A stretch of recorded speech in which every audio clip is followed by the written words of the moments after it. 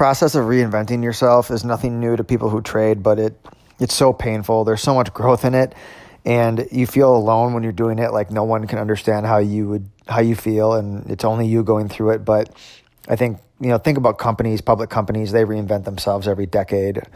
So, shave a few years off or add a few years on, but roughly speaking.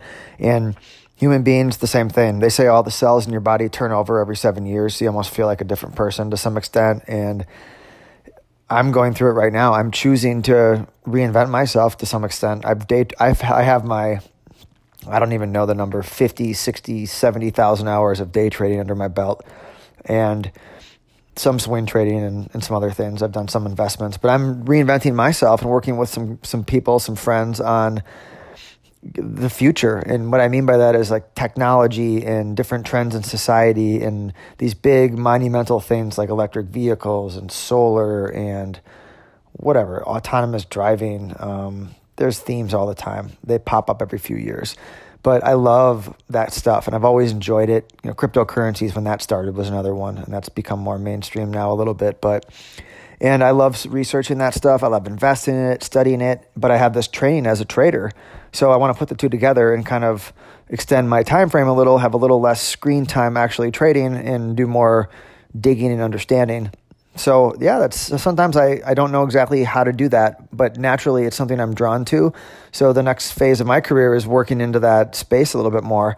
And so I'm doing a lot of reading and talking to people, understanding how technology works, where are the big areas we're going to break through in the next 5 years, 10 years, and surrounding myself with those resources and those people who think that way, and using what I've already learned in trading to kind of help me get in better entries and do a little bit of positioning and kind of trading it as I invest in it and combine the two together. So it's my own unique approach that I'm working towards. And it's a little different than what I used to do, but it's kind of pulling on the same skill set.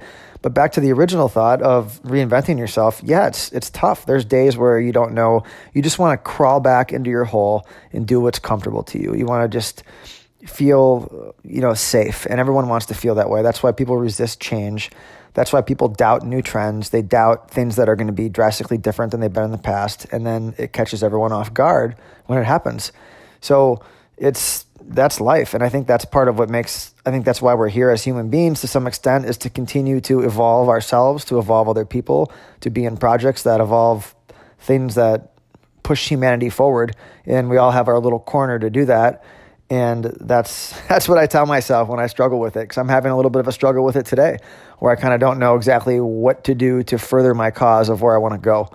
And so I'm on here talking to everyone else about it, because I think that I'm not alone in feeling some, I don't know what the word is, some, fuck me, man, reservations or insecurities or just shakiness around pushing yourself to an area that you don't really know how it's going to end up for you. And you kind of make that choice, or sometimes you're forced into that choice. I'm making the choice.